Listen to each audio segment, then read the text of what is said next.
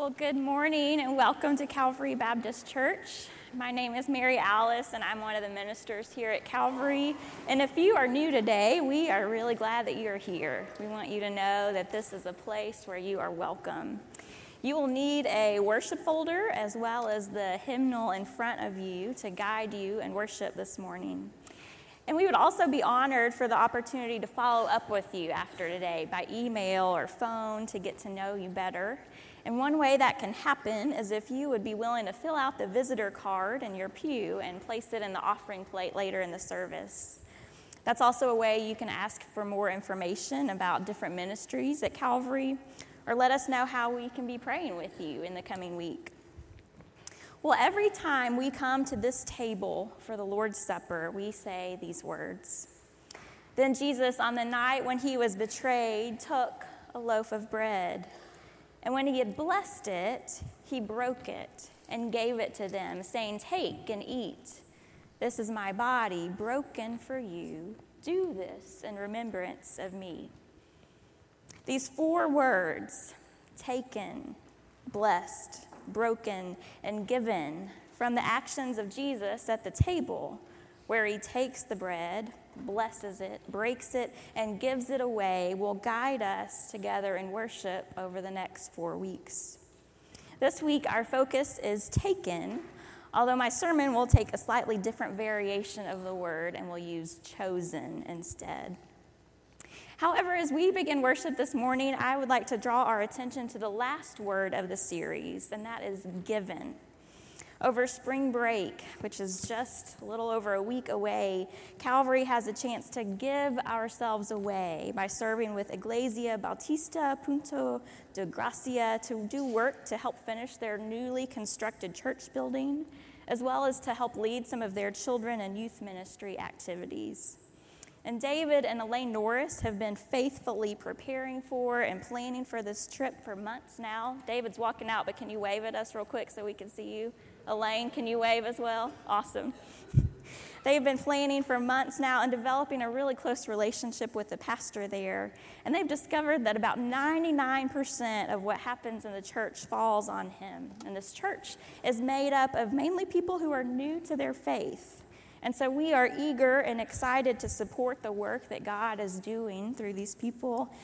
However, due to some unexpected circumstances, several people from Calvary who planned on going are no longer able to go. And so we are looking for a few more people to go, and especially for a few more people with the ability to do construction work in order to be able to honor our commitment to them.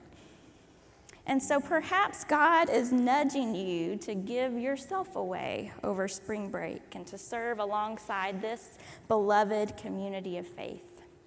As we go about worship today, if you sense that that is something that God is nudging you to do, David and Elaine would love to talk with you after the service. And Elaine, why don't you all just meet with people out in the Welcome Center after the service today? Taken, blessed, broken, and given. May we discover more of what these actions look like in our lives as beloved children of God. Let us worship together.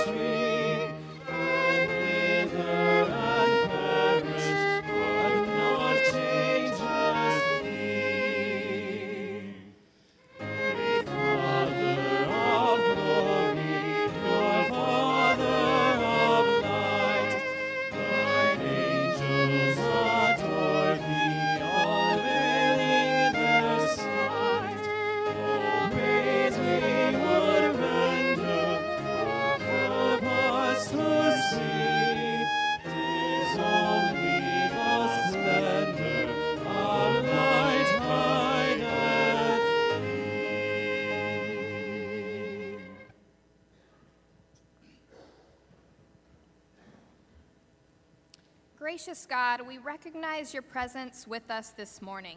You have come to meet us here, and we come to meet with you and to worship you. We are your servants. We are your friends. You have called us friend. Teach us to love. Show us how to love one another. We pray that our thoughts, words, and actions would reflect the Son whom you call beloved. May we truly enflesh our chosenness, not only knowing that we are chosen, but living as such. May we truly be changed in this identity. Transform us, O God, as we seek to become the beloved bit by bit. We remember your bread and your cup today, your body broken and blessed, your blood poured out and given. Through you, Christ, we are and were chosen. Help us to hear that call to be the beloved. Inspire us to accept this call and to live into it moment by moment. Move us to be formed in your likeness. Give us an eagerness to conform to your belovedness. We pray that you would open every area of our lives to the abundant grace that you continually offer to us. We pray this in your name. Amen.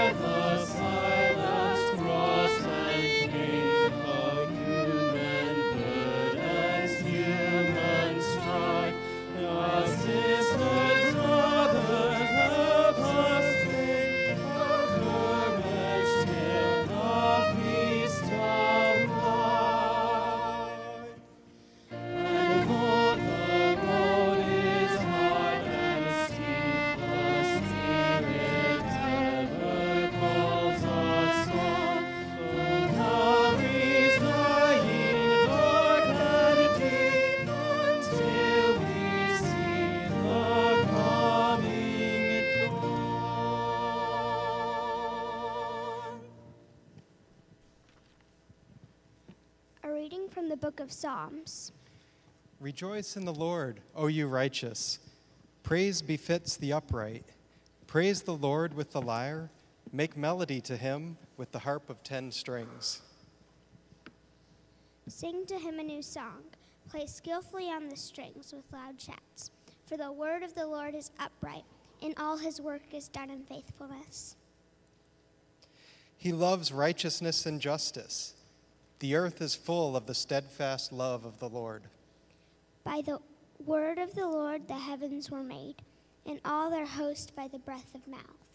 He gathered the waters of the sea as in a bottle. He put the deeps in storehouses. Let all the earth fear the Lord. Let all the inhabitants of the world stand in awe of him.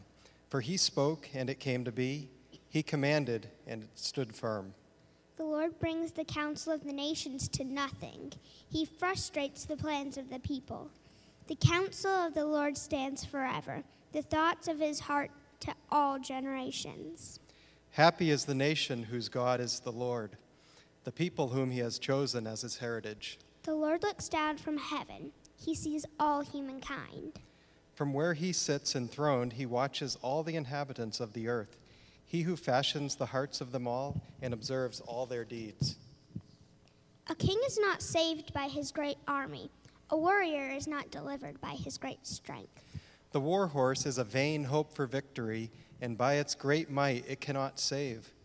Truly, the eye of the Lord is on those who fear him, on those who hope in his steadfast love, to deliver their soul from death and to keep them alive in famine. Our soul waits for the Lord.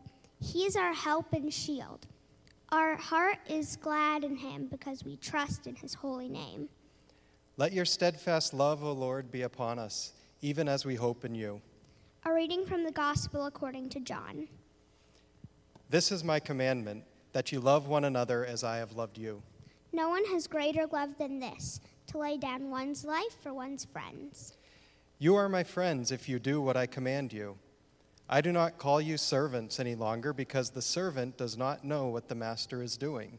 But I have called you friends because I have made known to you everything that I have heard from my Father. You did not choose me, but I chose you. And I appoint you to go and bear fruit, fruit that will last, so that the Father will give you whatever you ask him in my name. I am giving you these commands so that you may love one another. The word of God for the people of God. Thanks be to God.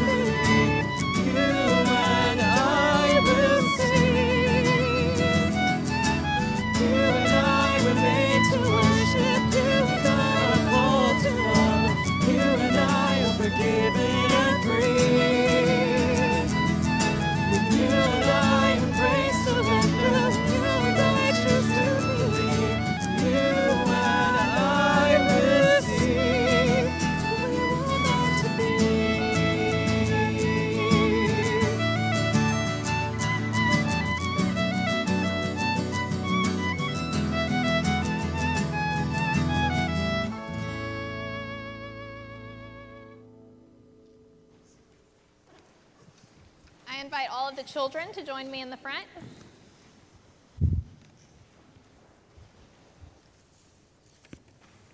Good morning. It is good to see you this morning. How are you? Good. So what have we been talking about in worship? This morning already and last week. We also talked about it in Fuse this past Wednesday night.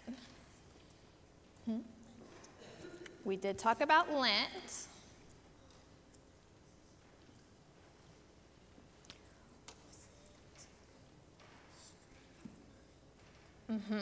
That's good. That's good. We've been talking about being beloved. We are loved by God.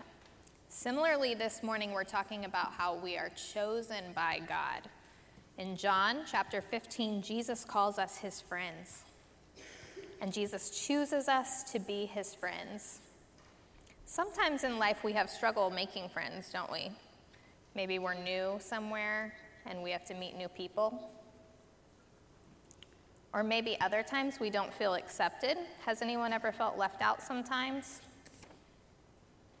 Yeah. In those times, we can remember that Jesus chooses us to be his friends. And that's who we are. We are chosen friends of Jesus. This morning, I have some stickers for you all. They say chosen on them, okay? And I would like for you to take one of them for you, to remind yourself that you are a chosen friend of Jesus, and one for somebody else so that you can tell them you are a friend of Jesus too. Okay? Do you want to grab two of those right now?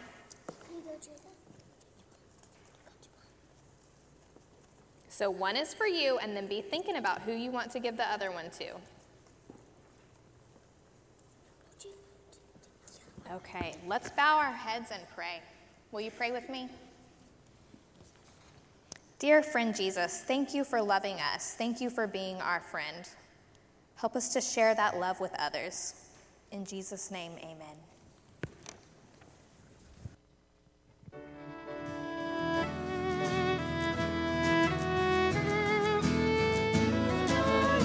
To worship, you and I are called to love. You and I are forgiven and free. You and I to praise, surrender. You and I just to believe. You and I will see. We were meant to be.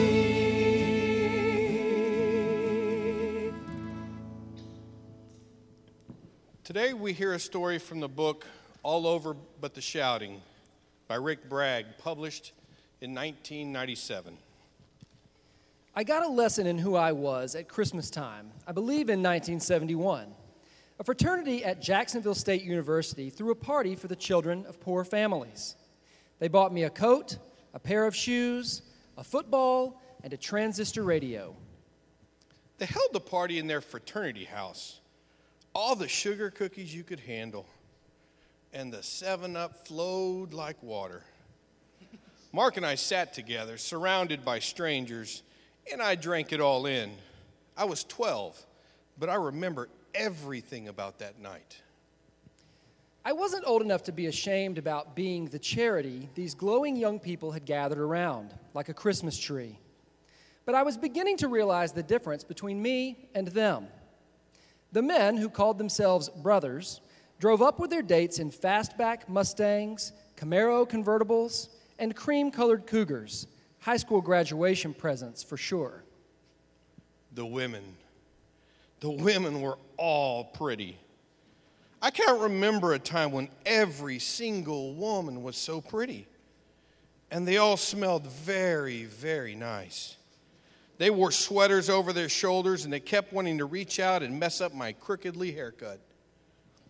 The men all had on penny loafers and blue jackets with ties, more ties than I had ever seen, and smelled strongly of high karate.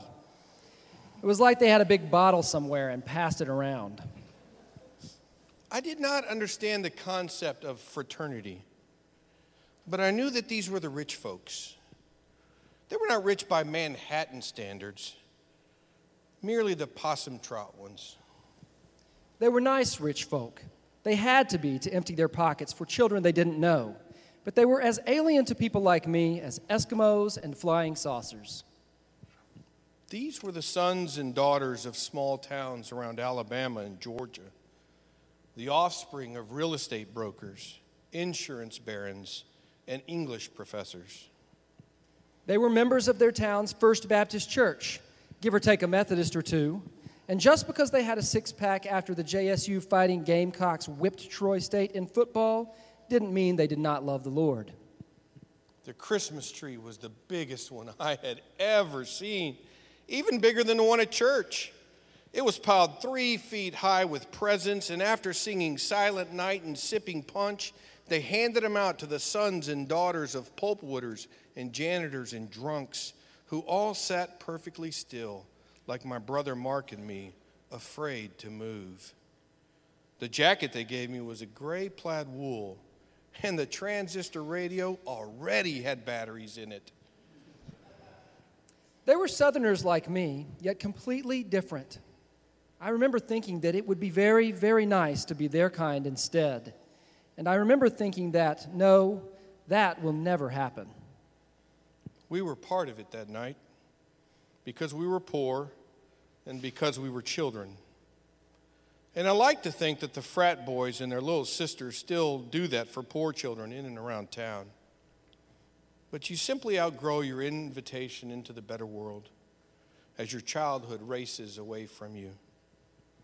You reach the age, ultimately, when that barrier slams down hard again between you and them, and the rest of the nice, solid, decent middle class. Perhaps it wouldn't be so bad if it were a wall of iron instead of glass. You see them every day on their side. On their side, the teacher calls their name in homeroom, and they walk with their heads up to her desk to leave their lunch money. They pay their own way. On your side, the teacher calls your name, and you stare at the tops of your shoes, waiting for her to check the box beside your name that says free, wishing she would hurry. On their side, the summer glows with bronze beauties in bathing suits at the beach. On your side, people step away from you as you wait in line at the hamburger stand because you smell like sweat and fertilizer and diesel fuel. On the other side are cars that don't tinkle with the sound of rolling beer bottles and houses that don't have a bed in the living room. But what really kills you on that other side are the people, the smiling, carefree people who can just as easily look over into your side and turn their face away. Only the oxygen is richer on your side. It has to be. Because your childhood burns away much, much faster.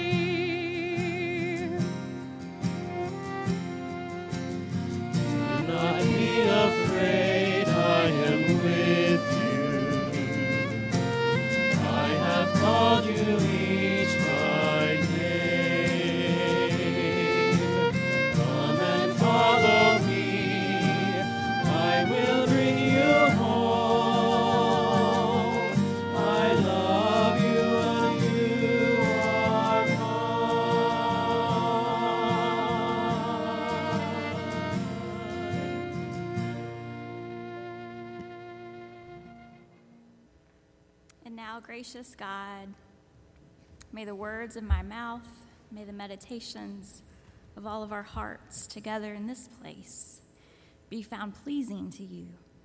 O Lord, you are our rock and our Redeemer. Amen. When I was in the 6th grade, I had just started wearing a lift on one of my shoes to help me to walk better because one of my legs was shorter than the other. And so this meant my shoes weren't as stylish as I would have liked in those brutal years of middle school.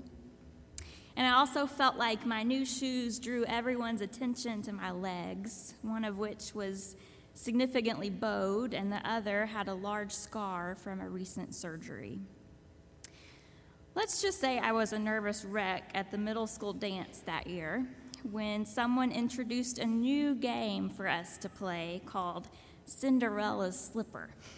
I saw the handwriting on the wall. Each of the girls was asked to take off one of her shoes and to put it in a bag. And then they would go around with the bag, and each of the boys would take a shoe from the bag, find the girl who was wearing the matching shoe, and ask her to dance. And it sounds like a really cute idea to get some middle school students to dance, and it probably was. But given the uniqueness of my situation, I was terrified. I considered running to hide in the bathroom stall, but somehow I mustered up enough courage to take off my shoe and to play the game.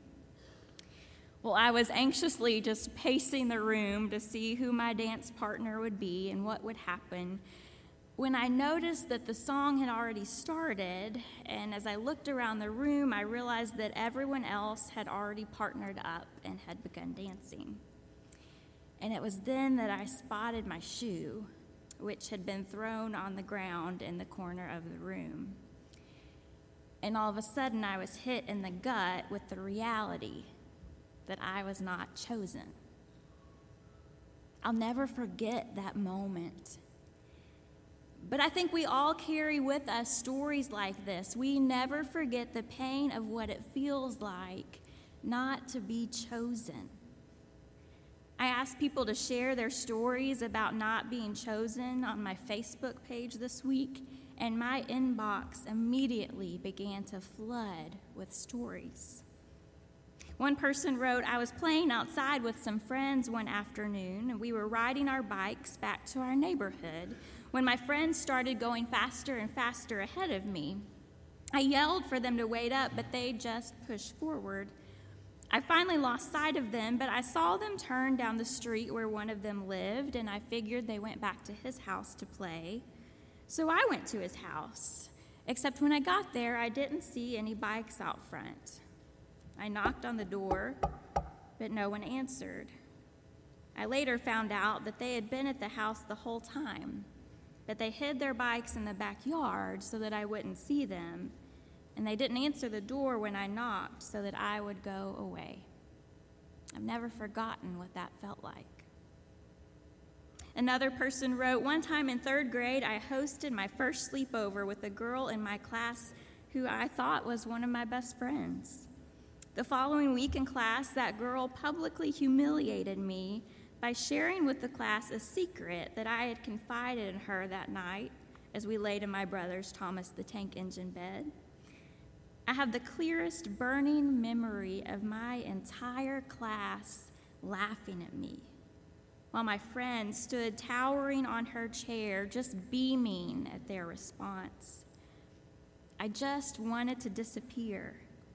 She moved on to the popular crowd the next week. I felt like I was just some plot of land for her to dig some dirt from.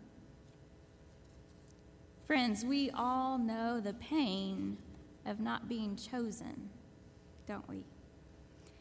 And I thought it was interesting that almost all of the stories that were shared with me, and including my own that I shared with you, happened in childhood or in middle school. Yet we haven't forgotten those stories, have we?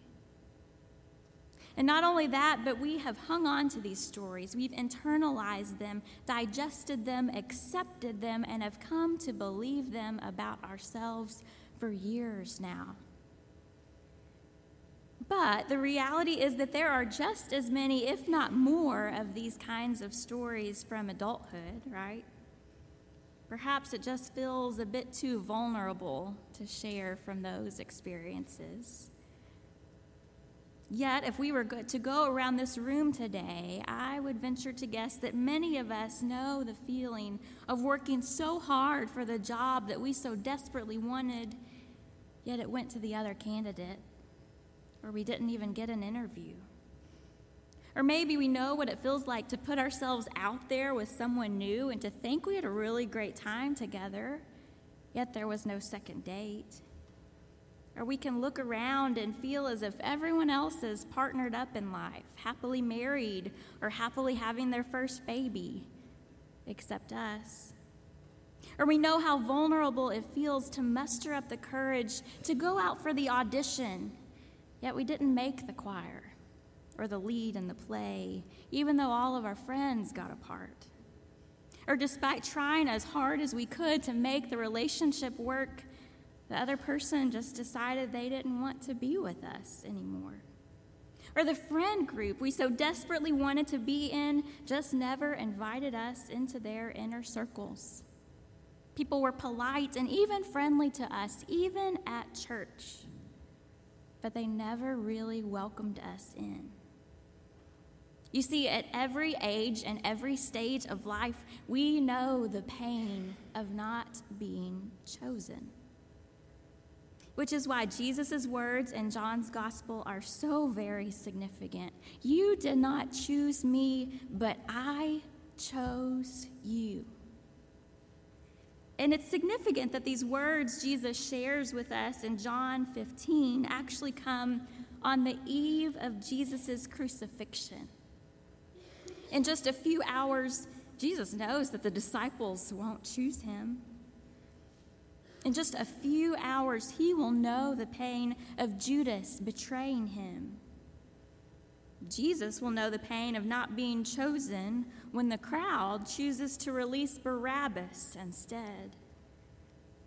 Jesus will know the pain of Peter denying he ever even knew him, not once, not twice, but 3 times. And Jesus will know what it feels like to go from being the chosen one on Palm Sunday, when the crowds happily yell, Hosanna, to the one who cries out from the cross on Good Friday, my God, why have you forsaken me? You see, Jesus knows the pain of not being chosen, doesn't he? Yet he still says, you did not choose me, but I choose you. Friends, this is the good news of the gospel, that God has already chosen us long before we were ever even thinking about choosing God. Which is a good thing, because even when we do choose to follow Jesus, we, like the disciples, will still fail time and time again. In another story I heard this week, someone shared this. When I was maybe in 6th grade, one other girl, Lois, and I were always the last 2 picked for teams in games at school. Sometimes it was one of us, sometimes the other. But we kind of bonded over that. We became friends, I thought. One time, Lois got chosen to be the team captain, and I thought this was finally my chance to get chosen. Except Lois didn't pick me either. And it must have stuck with me because I still remember it 50 years later. It's true that we know what it feels like not to be chosen, but I think we also know what it feels like to be Lois, too. Because when we can't accept our own belovedness, like we discussed last week, and when we fail to see how God has already chosen us, we will fail over and over and over again to choose other people and to see the belovedness of God in other people too. You and I can spend our entire lifetimes trying to be chosen in lots of different ways. But until we begin to realize our chosenness in God, until we realize the fullness and the completeness that comes to us because the God of the universe has already chosen us, None of these things will ever completely fill us, and we will always find ourselves wanting more, needing more, doing more, trying to be more just to get chosen. And that kind of life, that kind of hustling and bustling for our chosenness, but never quite reaching it, that kind of life is death. And it's not the life that Jesus offered to us when he said just a few chapters earlier in the same gospel, I have come so that you might have life and have it abundantly. And so, friends, if you hear nothing else I say today, hear this. Even when the team doesn't choose us, even when the job doesn't choose us, even when the school doesn't choose us, even when the church doesn't choose us, even when the popular people don't choose us, even when the you fill in the blank doesn't choose us, even in these moments, Jesus says, I choose you. You are chosen by God, each and every one of you, without exception. As Nouwen writes, long before any human being saw us, we are seen by God's loving eyes. Long before anyone heard us cry or laugh, we are heard by our God, who is all ears for us.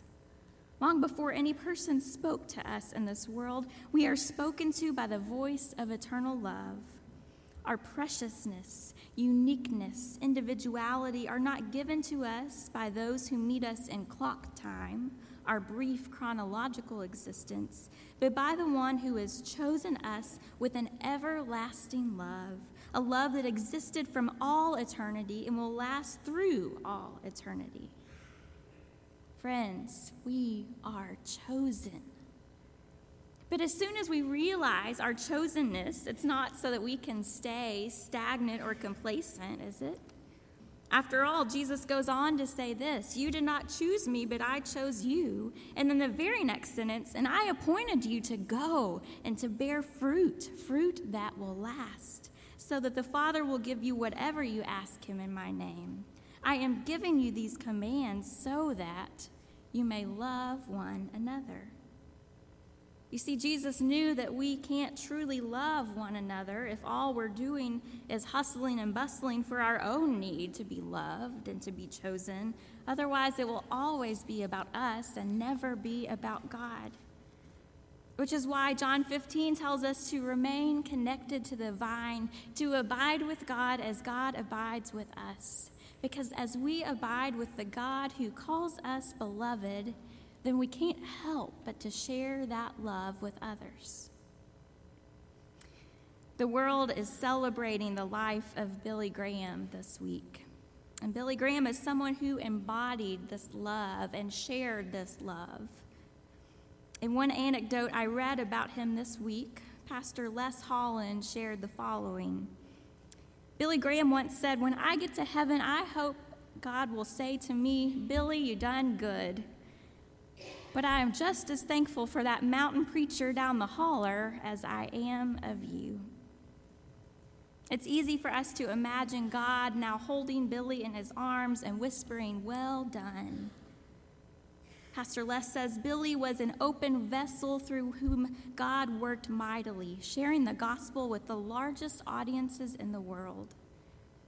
But, he says, a truly great person helps everyone else to know that they are equally important to God, with a remarkable life to live. And Billy did that by always pointing to Christ. His mind and heart had been stretched the size of John 3:16, and he built big gathering places so that everyone could know that they belonged. In fact, as early as 1953, Graham told a Chattanooga, Tennessee crusade that he would not accept the usual practice of segregated seating, and Graham personally removed the ropes marking the separate section for people who were black. Because Billy knew that God calls us to make the table longer and the tent wider so that everyone knows that there is a place where they can belong. And I think Billy understood that our calling in this arena is so much greater as the church because the stakes are so much higher. For instance, when people don't feel chosen by a fraternity or sorority, it hurts. Or when people don't feel chosen for a job or a team or a play, it can be deeply disappointing. But in a community like ours, when we look one another in the eyes and say, we pledge ourselves to be the family of God for you in this place, if someone doesn't feel like they belong here or in another faith community, it can be devastating. And it's one of the very top reasons people say that they have been hurt by the Big C church, and oftentimes they leave and never muster up enough courage to put themselves out there again and to go back. It's one of the main reasons we have been trying a new model and a new way of doing small groups at Calvary, because the old model of more long-term groups left some people feeling chosen and others not. Yet in our new groups, we have spaces to welcome everyone, even if it has meant multiplying groups or adding additional meeting spaces.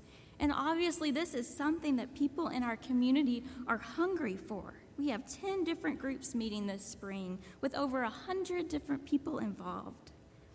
And I think what we saw last fall and what we will continue to see is new life springing forth from these new relationships that will keep growing long after groups stop meeting.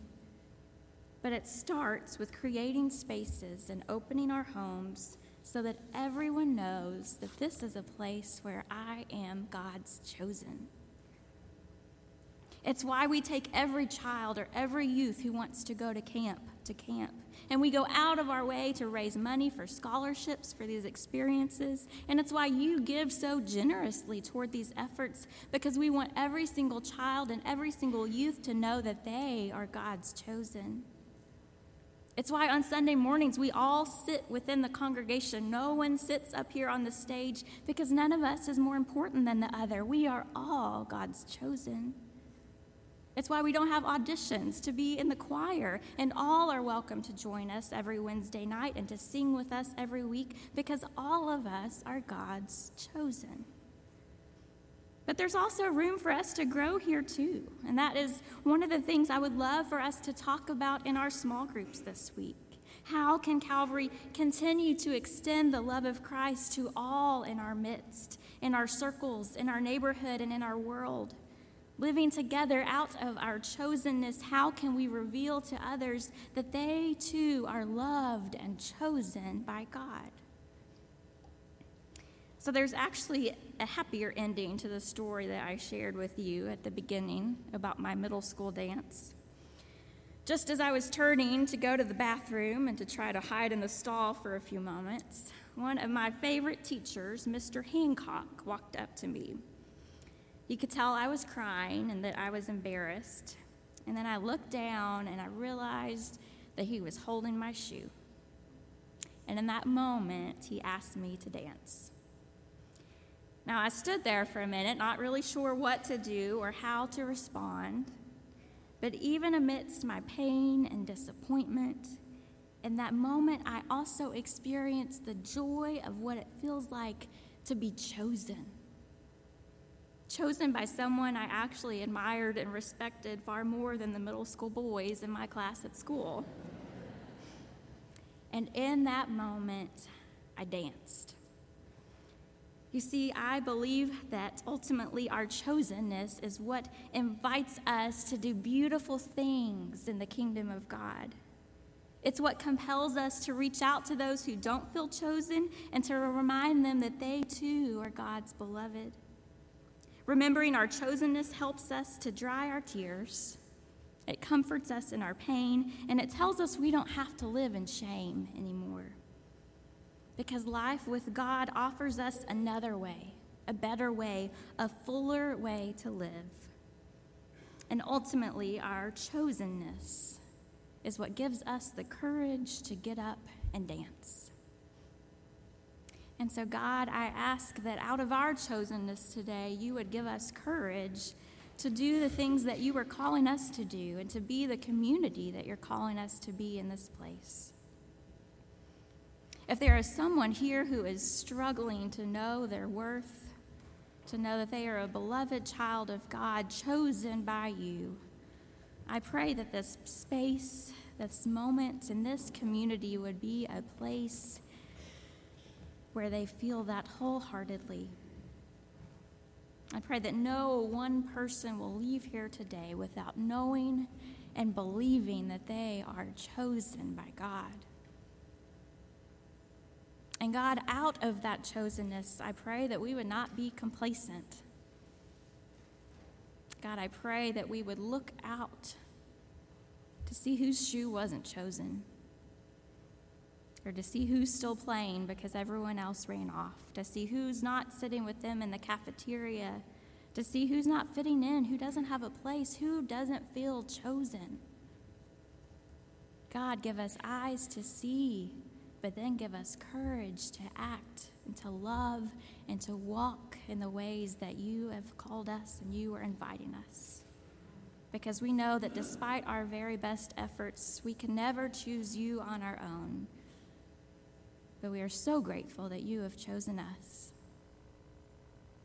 We ask these things in your name. Amen. Well, you may be here today feeling as if God has been calling you and reaching out to you and choosing you for quite some time, but you've never responded to that. You've never responded to the God who calls you a beloved child. But ultimately, that love is what beckons us to follow God and to walk in the way of Jesus. We would love to talk with you about that in the back of the sanctuary this morning. Or maybe you are feeling called to be part of our beloved community here at Calvary, where we seek to know and to follow Christ together in this place. We would love to welcome you into our church family today. And so however God leads you to respond, our ministers will be in the back of the sanctuary, ready to greet you, to pray with you, and to visit with you as we continue in worship.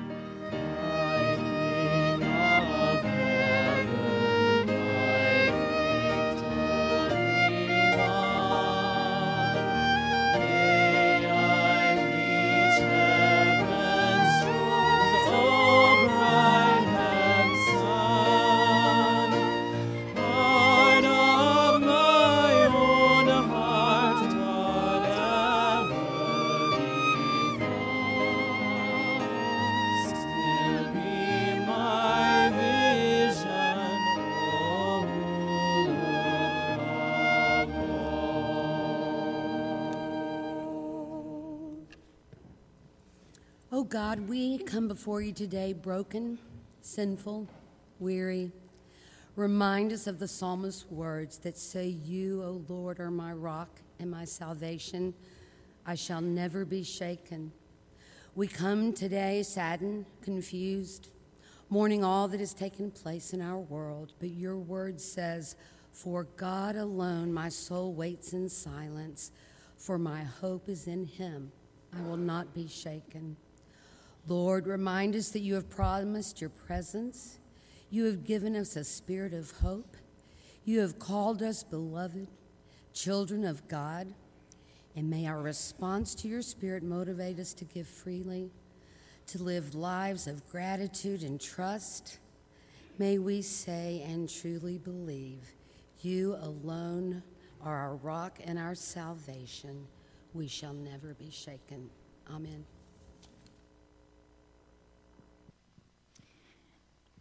Calvary, I have someone I would love for you to get to meet after worship today. This is True Head, and True is new to Waco. He's a freshman at Baylor, originally from Athens, Texas, but he has been with us throughout the fall and spring. He's a religion major at Baylor and a ministry student, and so I've already told him that this is a place where he can train well for the ministry that God is calling him to do. He's a member of Chamber, which is official yesterday, and so really active in serving the Baylor community.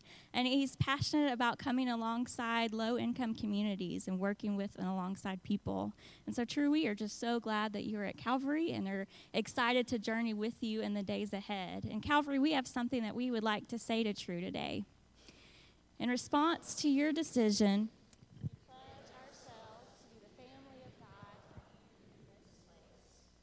We offer you our love, our care, our kinship, and our hopes. We hope to learn from you, give to you, and receive from you. True, I'll have you have a seat for just a moment, and then we'll walk out together, and I know you'll want to greet True on your way out today. Many of you know that Allie Chapel DeHay's father passed away early Monday morning, and I was able to go to be at the service, but also to represent Calvary's presence there. And Allie and Hank have said how much they appreciate how everyone has reached out to them and supported them.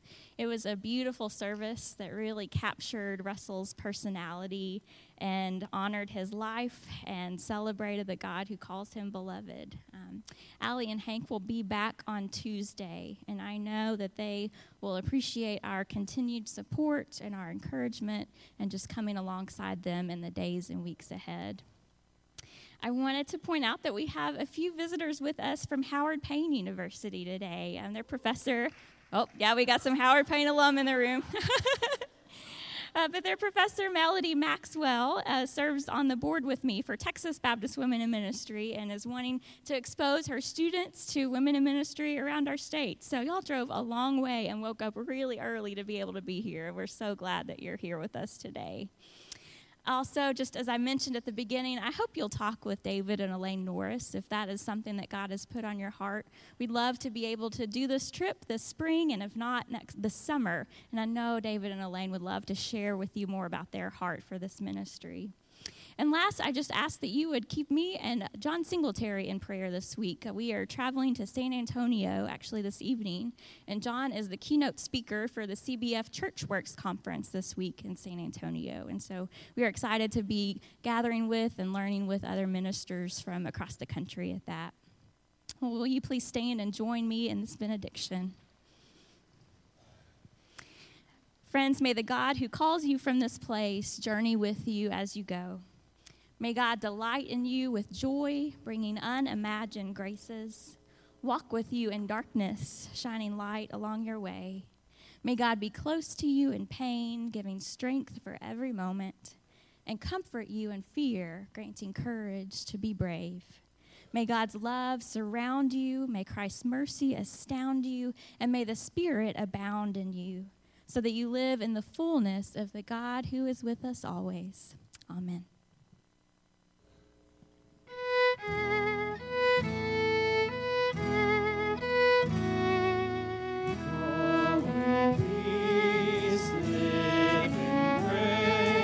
Trust in the arms that will hold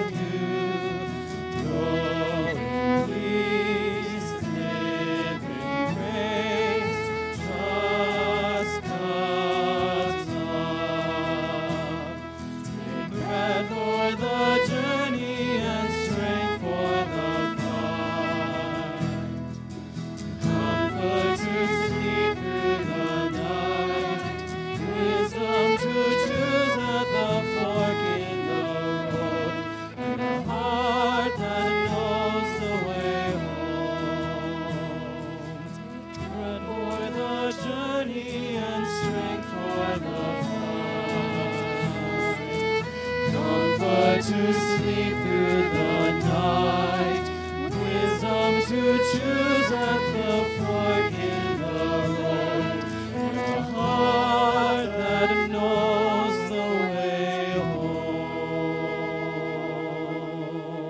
home. Go in peace. Amen.